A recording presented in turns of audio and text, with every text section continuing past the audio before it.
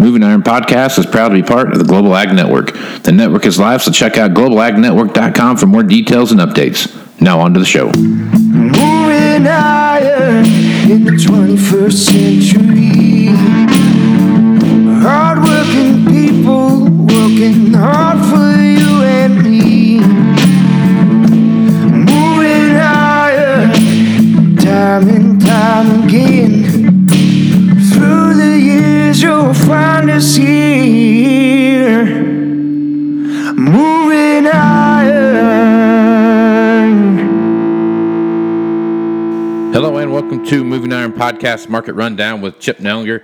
Chip, this is a Monday instead of a Sunday like normal, but we still had some pretty active stuff happening in the market. I was glad to see market corn figure up there around that $4 and a penny mark. So that I haven't seen it there for a little while. So talk to me a little bit about what's going on there and how do you see the kind of the markets headed into this big report on Friday?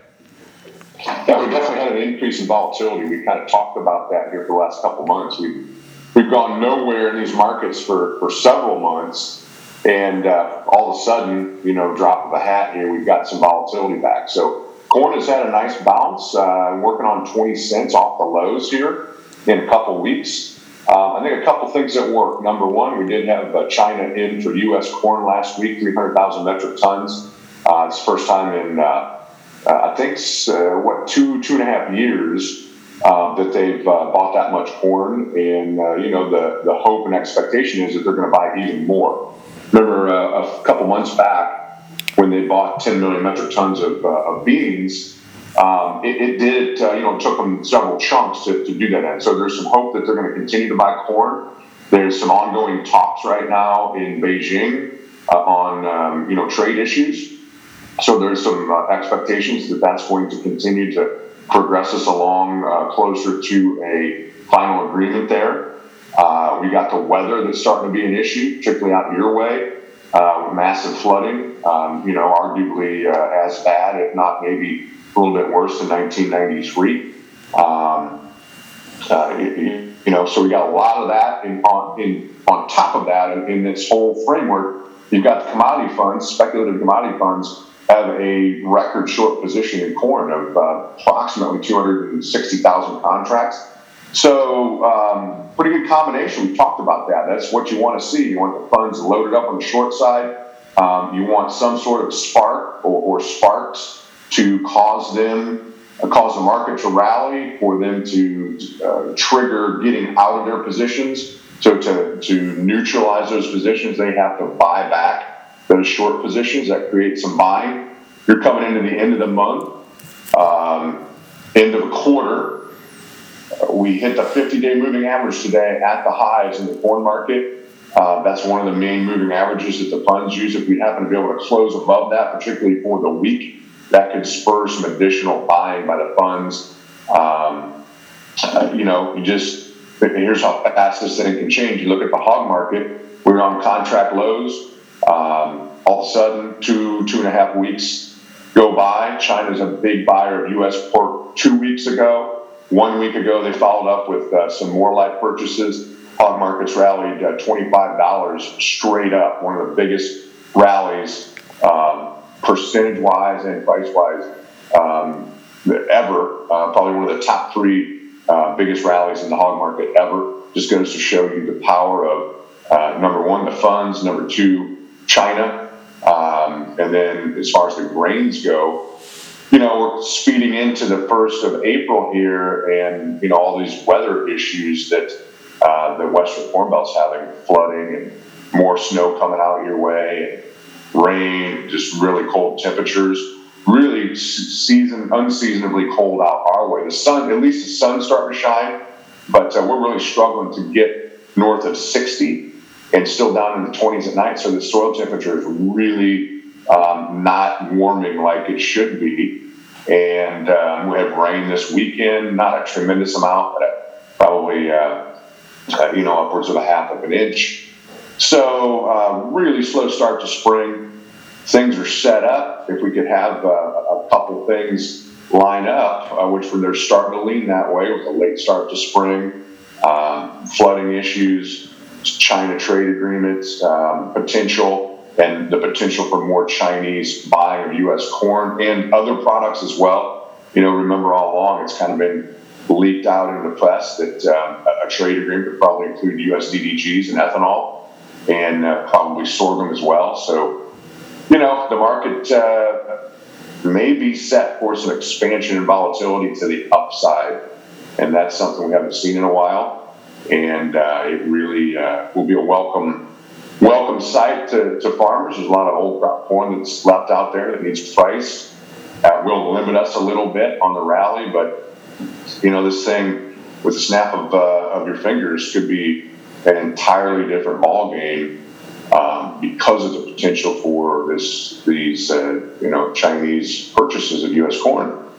There's been numbers talked about 3 million tons to 10 million tons. There's been a little bit of chatter that could be north of 10 million tons. Let's put it in perspective. 10 million metric tons of corn is 30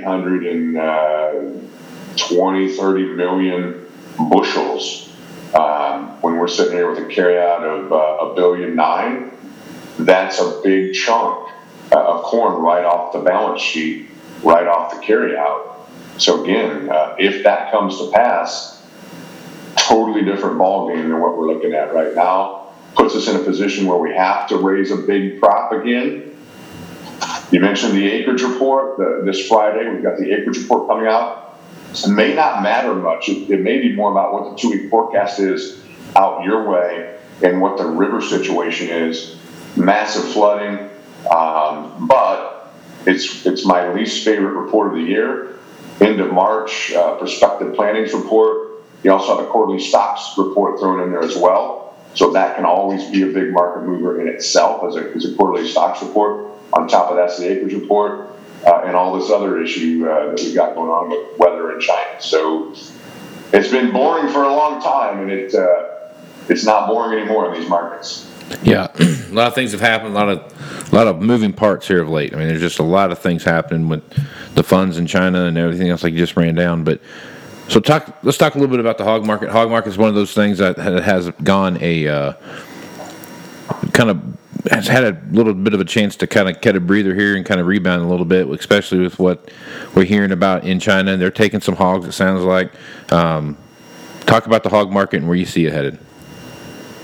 Yeah, well, it just goes to show you how quickly this thing can change, right? So 3 weeks ago, we're on contract lows. China comes in, buys a large amount of U.S. pork 2 weeks ago. The market just shoots higher, $25 higher. A couple days where we closed the limit up, and then expanded limit up, which is $4.50 in hogs. So we've had just massive volatility. We've had daily ranges that have been $6+ low to high. So today was a pretty wild day. At one point we were up $1.50. We were lower, made a couple round trips, and closed the back months a little bit lower. So we've got these deferreds up over $100. It's only happened, I think, twice in history, but don't quote me on that. Certainly, we're in rare air here. And nobody knows where we're going to go. How much more pork is China going to purchase? They're buying this pork ahead of any agreement. So once the agreement comes, we know they've got their issues with, Asian swine flu, or African swine flu, I should say. That's ongoing. It's decimated their hog herd. They need pork in a bad way. They're buying it from us. How much more do they have to buy? It's kind of an unknown. Now, we're not going to go straight up. This market's going to get gut-wrenching. And when you see this kind of volatility, you're going to see days and strings of days where you think the market's just over, it's dead, it's done.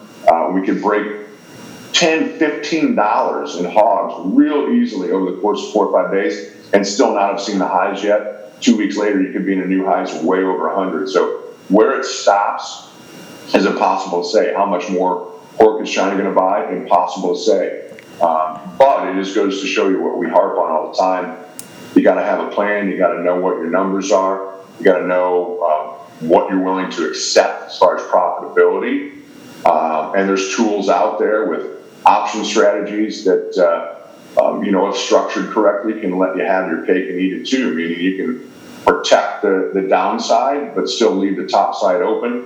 You just have to know what tools are available and have a plan to implement that and not get handcuffed by this volatility. I don't think the high is probably in, but that doesn't mean you shouldn't be doing something to protect some risk in here.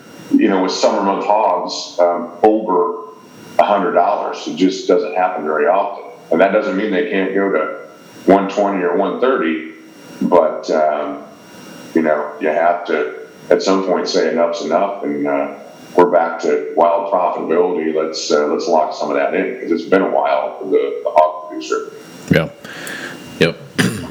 The other part of the livestock part, you start looking at cattle and the not just necessarily the flooding that we see a lot on the news and the stuff that's going on there, and that is very bad. But it's just been a long winter for cattle producers, especially the feedlot guys. You're looking at rate of gain and just sloppy, nasty, cold conditions that have been hard. It's been a tough winter for that. So the cattle market's just been kind of gotten beat up here a little bit. So what do you see happening there, and where do you see that headed?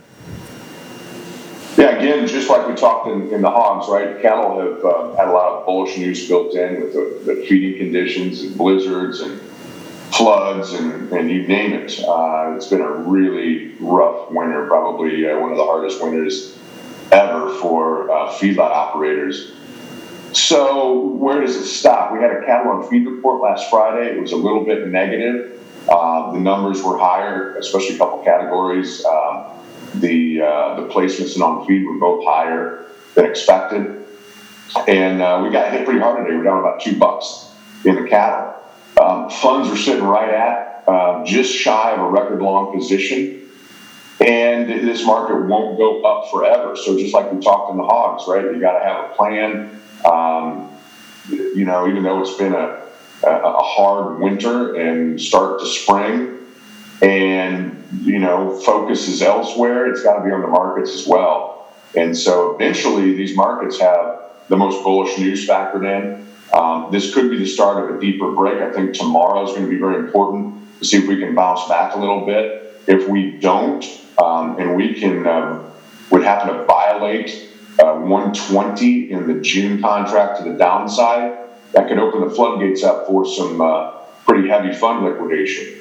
And again, it doesn't mean that we've even seen the top yet, but you could have a $8, $10 break off the highs and still not have seen the highs yet, because the feeding conditions, the rate of gain out there, cost of gain is going through the roof. So we're going to have these issues for a while with lighter carcass weights and just getting cattle out. And some of the roads in eastern Nebraska and other areas, South Dakota, they're gone. I mean, I heard the story today of feedlot, the truck driver for the feed truck. Literally, it's he's got to travel 40 miles to get just a couple miles down the road to feed the cattle because the roads are gone. And so it's abysmal conditions out there. But it doesn't mean that we haven't, at least temporarily, seen the top of the cattle market. So again, not to beat on the drum here, but got to have a plan with where you're at and be ready to execute. We've had some really good levels out there, and I think a lot of feedlot guys have some hedges and protection in place. But the way these funds operate, if they decide it's over, we've had a nice run, let's put our money to work somewhere else, drop the bottom out of cattle market to $10, $12, in a matter of days. So got to have a plan, and you got to execute it when you hit your levels. Yep. So the report that comes out Friday, do you feel like there's going to be any kind of big flip anywhere in there from corn to soybeans from what was maybe anticipated? Well, price-wise, you mean? Yeah. I mean, and just as far as prospective planted acres and those kind of things. I mean, yeah, that's why I hate the acreage report. So they do a survey of farmers as of the 1st of March. Well, lots changed since the 1st of March. So this year, especially, I think it's going to be more about weather than Western Corn Belt. There's a stocks report there, so The acreage report itself is very volatile and often missed by the average estimates. And quarterly stocks reports are the same way. They're very volatile in nature and hard to predict ahead of time.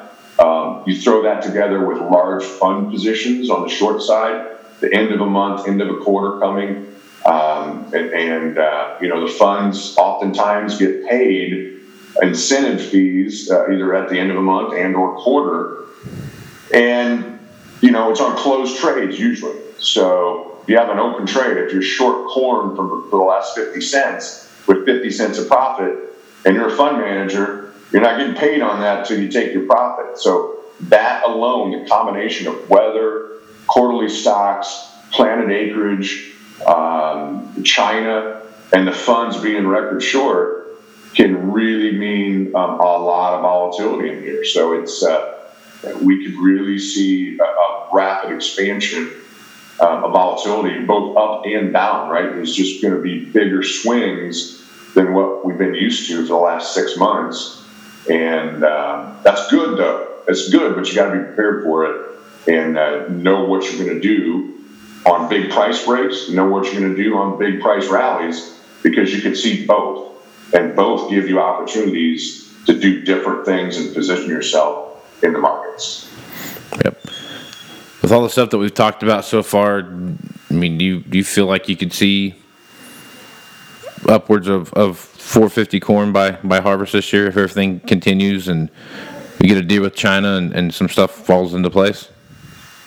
Yeah, I think that's possible. I really do.